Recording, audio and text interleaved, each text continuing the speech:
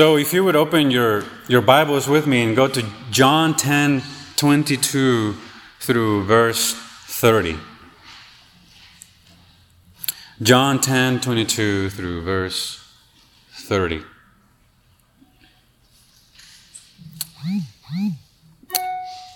And the message that I have prepared for you this evening is on the perseverance of the saints, or the preservation of the saints, as I will explain later on through the message. But if you would stand with me for the reading of God's Word. Starting in verse 22. At that time, the feast of the dedication took place at Jerusalem. It was winter, and Jesus was walking in the temple in the portico of Solomon. The Jews then gathered around him, and they were saying to him, "How long will you keep us in suspense? If you are the Christ, tell us openly." And Jesus answered to them, "I told you, and you do not believe.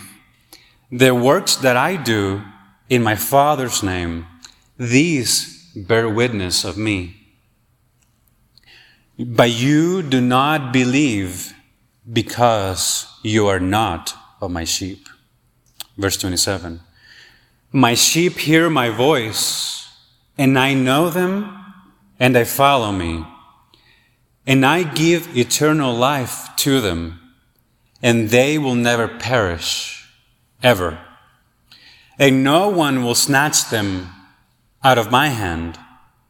My Father who has given them to me is greater than all, and no one is able to snatch them out of the Father's hand. I and the Father are one." This is the word of the Lord. You may be seated.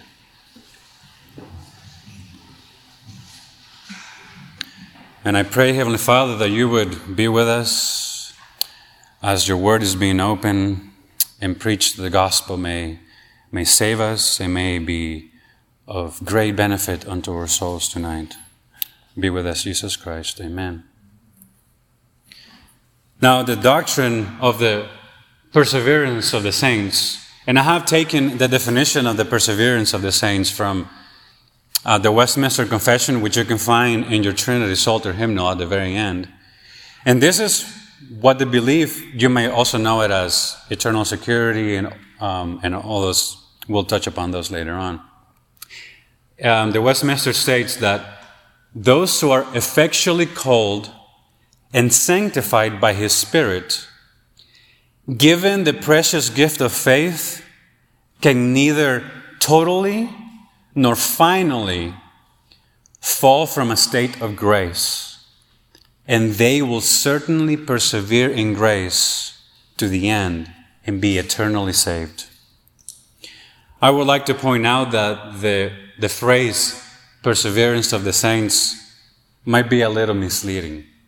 We are not saying that the Christian somehow keeps themselves in the faith, but we're saying that it is God who keeps His sheep in His fold. And this is why we prefer the terminology, the preservation of the saints. Because when we say preservation, we take the eyes off of us and we put it toward Jesus Christ, who is the only one who is able to keep us from stumbling. So throughout this study, I would refer to it as the preservation of the saints.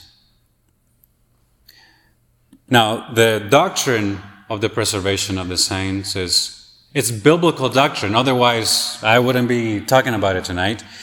And my hope is that I will be able to demonstrate that it is in fact a biblical doctrine. It is not just a logical deduction from other doctrines of Scripture like unconditional election and total depravity.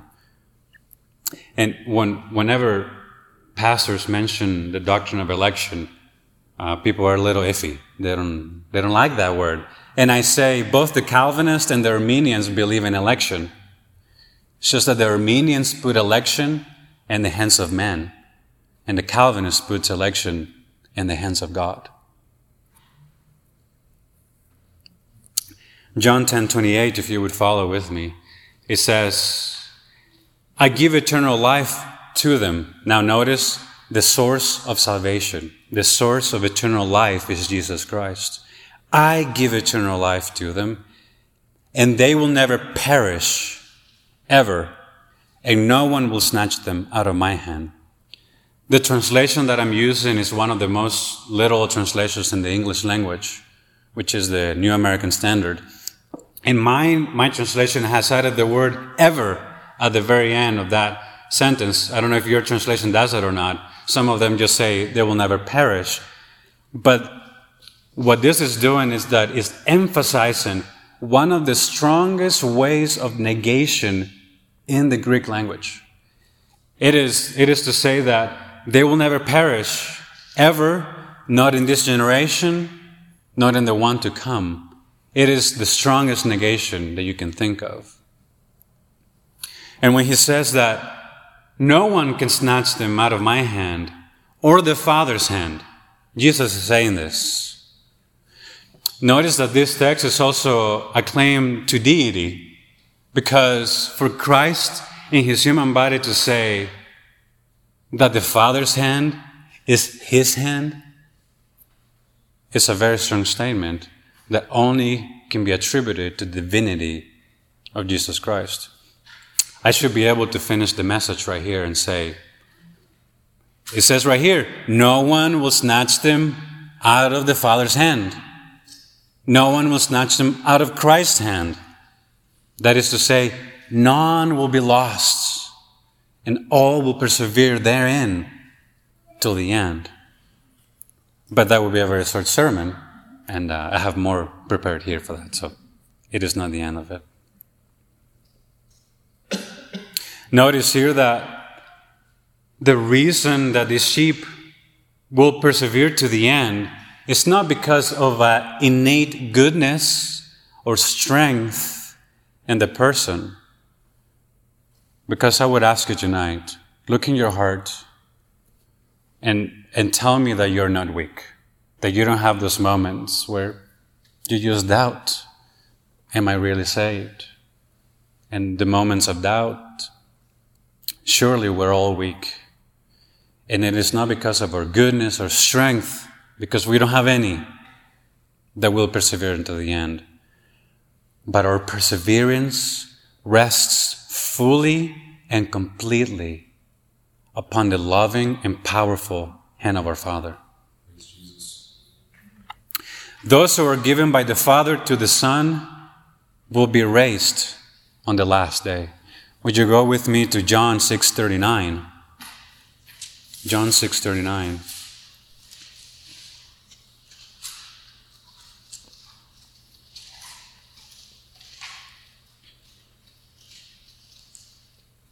It says that,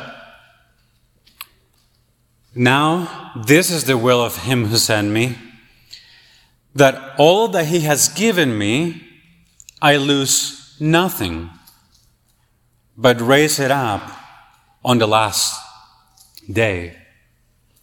Is Jesus Christ able to accomplish the will of the Father?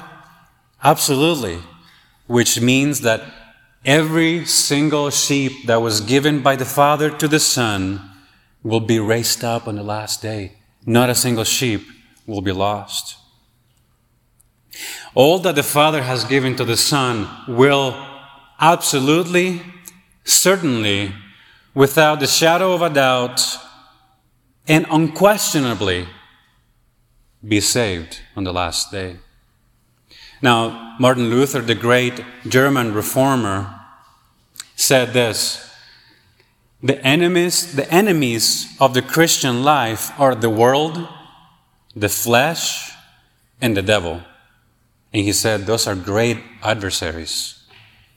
But I'm going to add to his quote, and I am sure he said this somewhere else: the best friends for the Christian are the Father, the Son, and the Spirit. Now notice that salvation is a Trinitarian work. All the persons of the Trinity are working to save and to preserve you until the end. Now the Father, this is how salvation has worked.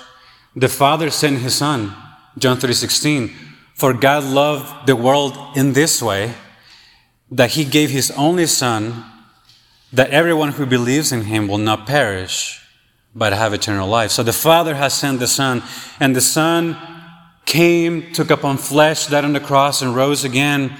And today He intercedes for you, and that's the reason that you haven't fallen away. Hebrews 7:25 says, therefore, He is able to save forever those who draw near to God through Him, since He always lives to make intercession for them. Christ is praying for you today. Go and read John 17. And that is what the Reformers have always said. That is the prayer that Christ is praying for you today. And that's the reason you haven't fallen away. And the Holy Spirit has also come and has indwelled the believer and has sealed you. It's the down payment. Ephesians 1:13 says that you were sealed in Him with the Holy Spirit of promise.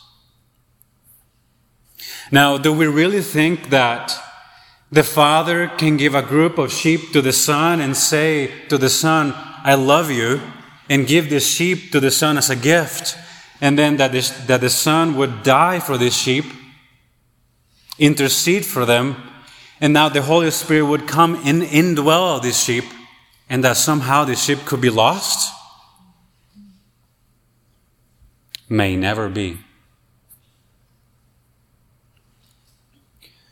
Now, you were given a gift. You were given the gift of faith, the gift of a new heart, and the gift of God, the calling of God, are irrevocable.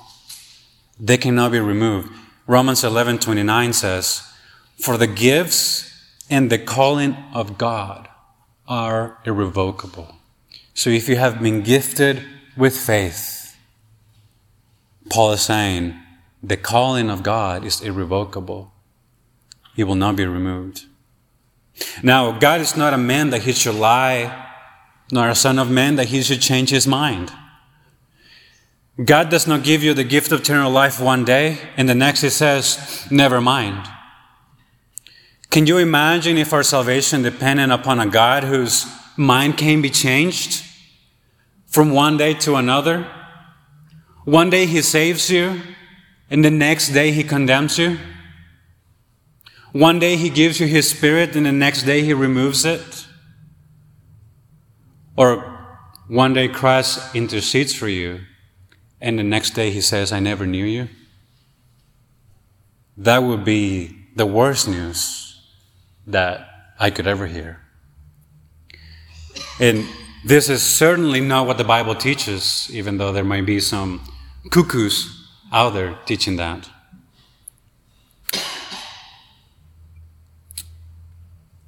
The gift of God is without repentance, for He's immutable. See, our perseverance in the faith rests also upon the character of God. And since God doesn't change, He doesn't change His mind, He will not change His mind about the sheep that He gave to Jesus Christ, His Son. And these are the verses that tells us that certainly God doesn't change His mind. James 1:17 says, in God there is no variation, nor shift in shadows. And Malachi 3:6 says, for I, Yahweh, do not change. Therefore, you sons of Jacob are not consumed. Also, our perseverance does not depend on our own free will. Can you imagine if my final salvation depended upon me? Do you really want to trust your final salvation on your hands? Yeah, that's what I thought.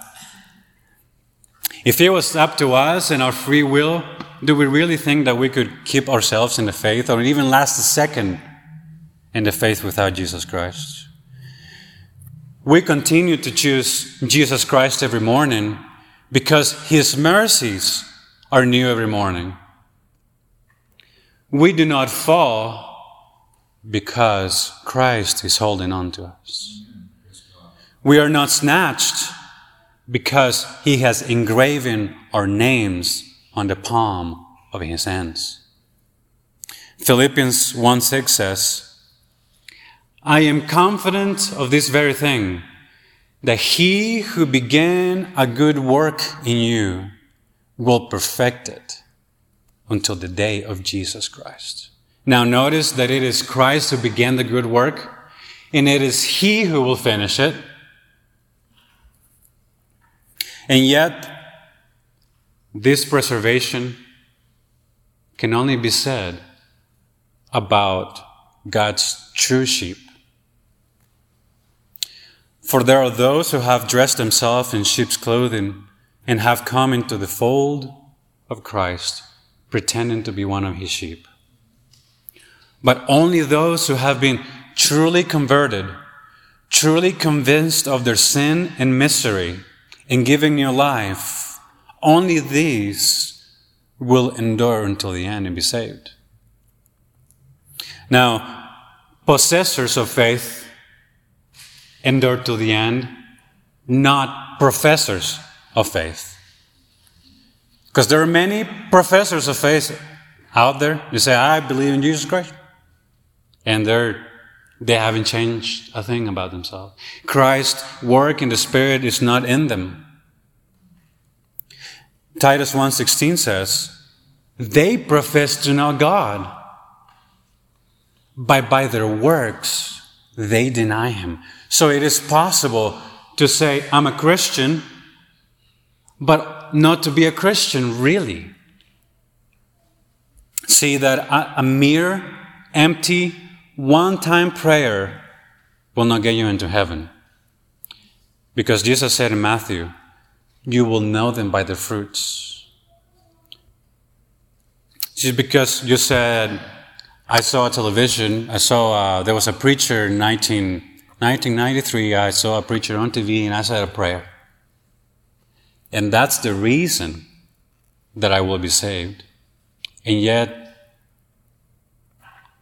you look at their lives and the fruit of their lives, it shows that they have no fruit, which means they have not been engrafted into the root, which is Christ.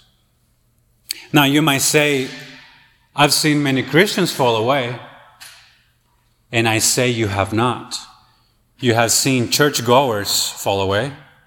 You have seen Bible owners fall away. You have seen goats in sheep's clothing fall away. But Christ will lose none of His sheep. Now this is what we say. If you have it, you never lose it. If you lose it, you never had it. And as a famous preacher said, a Christian can fall and trip within the boat, but he will never fall out of the boat. We may stumble and fall and make mistakes and sin every now and then, but we're only stumbling in the ship. But Christ will not allow us to jump out of the ship. Or as the beloved apostle wrote in 1 John 2:19, it says that there were some that went out from us, but they were not really of us. So there are some who profess Christ, and they will leave, but they were never really of us. They were never true sheep. Now, you can see the example of Judas. Judas professed to know Christ. He followed Him everywhere he went. And he thought, and when Jesus first came preaching, he thought, well, this is really cool. Christ is healing the blind and the lame are walking. And all these miracles, this is really cool. And I better get in on it because that's what the cool kids are doing. Now, notice that he was even in charge of the money bag. He even became one of the 12. And now he realized, I can just picture Judas. He realized, well, I was able to get a hold of the money bag because he was greedy. It's like, I can carry the money bag around. But once he realized, well, this Jesus it's not about gaining money. It doesn't look like we're going to make a lot of money in this ministry. What did Judas do? He went and sold Jesus for 30 pieces of silver. It was money that attracted Judas from the beginning, and is what took him away. See, Judas had only a profession of faith, but he never possessed that faith. Peter, unlike Judas, was kept by Christ. Peter had a true faith, while Judas did not. See, both Peter and Judas committed grievous sins. They both betrayed the Lord in different ways, but they both betrayed the Lord. But one was kept by the intercession of Christ, because Christ told Peter, I have prayed for you that your faith may not fail. See, Peter was kept by Christ's intercession, while Judas was left in God's justice to Judas' own greediness and selfishness. The doctrine of the perseverance of the saints does not say that the Christian life will be perfect, with no downs, always cheerful, with no sin or anxiety or tribulation. Because, let me tell you, if you haven't found out yet, the trials and sin will arise. And we deal with them every day. Your faith at times may be tested. Temptations from the devil may come your way. Your garments may wear out, and your sandals may be thin. And even for a time, the light may be obscured. But God will surely hold you fast, and you will never be shaken from the rock upon which Christ has placed you. Matthew 7:24 says that everyone who hears these words of mine and does them may be compared to a wise man who built his house on the rock. If you build your house on the rock in Jesus Christ, your house will never be shaken.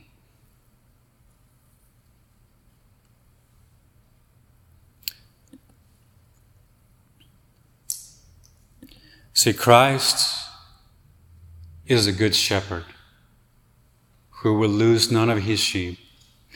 And since he's the good shepherd, in one of his parables he says, will a good shepherd not leave the 99 to go looking for the one that was lost?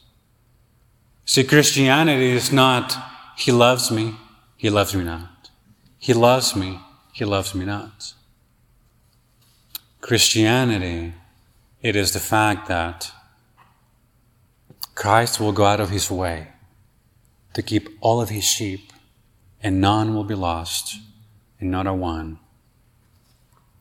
And we would do very well to learn to say what the Apostle Paul said when he says in Galatians 2:20, the life which I now live in the flesh, I live by faith in the Son of God, who loved me and gave himself for me. We would do very well, Luther said, if we would learn to say, Christ died for me. See, one of the other things is that I grew up with the belief that at any moment, if I commit a sin, and let's say I committed a sin and I forgot to confess it before I went to bed, and if Christ came, or if I die and I forgot to confess that sin, that I would just be lost forever. That's the theology I grew up with. See, if I had to confess my sin after every sin I commit for fear that I would go to hell, well, I wouldn't get anything done. I don't have enough time in the day to do this. Lord, forgive me. Lord, forgive me. I just don't have enough time. And thank God He doesn't require this of us, because we would be doomed. The doctrine of the preservation of the saints is not the same as saying, once saved, always saved. For those groups usually believe that a mere repetition of a prayer will get them into heaven. You know, I say my prayer, I got my ticket punched, I'm going to heaven. That is not the same thing as the preservation of the saints. Because Christ demands obedience and submission from us. Not as the basis for our final salvation, but as the natural outworking of saving faith. I should repeat that again. Christ requires obedience and submission from us, not as the basis for our final salvation, but as the natural outworking of true saving faith. John 14:15 says, if you love me, you will keep my commandments. And 1 John 2:28 says, little children, all of you little children, even the old folks, for John, they were little children. Little children, abide in him, so that when he is manifested, we may have confidence and not shrink away from him in shame at his coming. And John 15:5 says, I am the vine and you are the branches. He who abides in me and I in him, he bears much fruit. For apart from me, you can do nothing. And that would be a wonderful sentence to keep in our hearts and in our mind throughout this week. Apart from Christ, we can do nothing. It is only by God's grace that you and I, Christian, will persevere until the end. Not for anything done by us or anything good in us. Christ's sheep will never perish, ever. No one is able to snatch them out of his hand. And I will close with Romans 8:31. You can listen to this section or you can follow with me. Romans 8:31.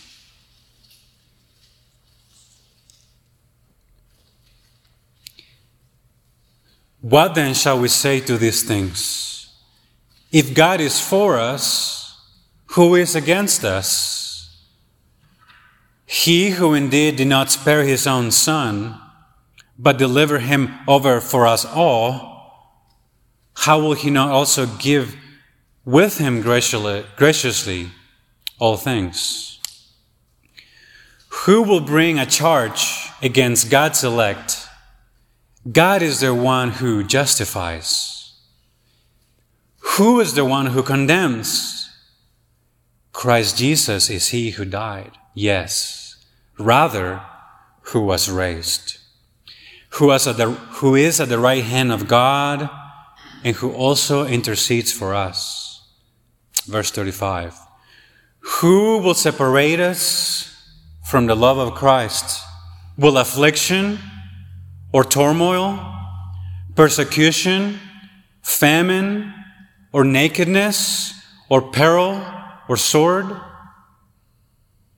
Just as it is written, for your sake we're being put to death all day long.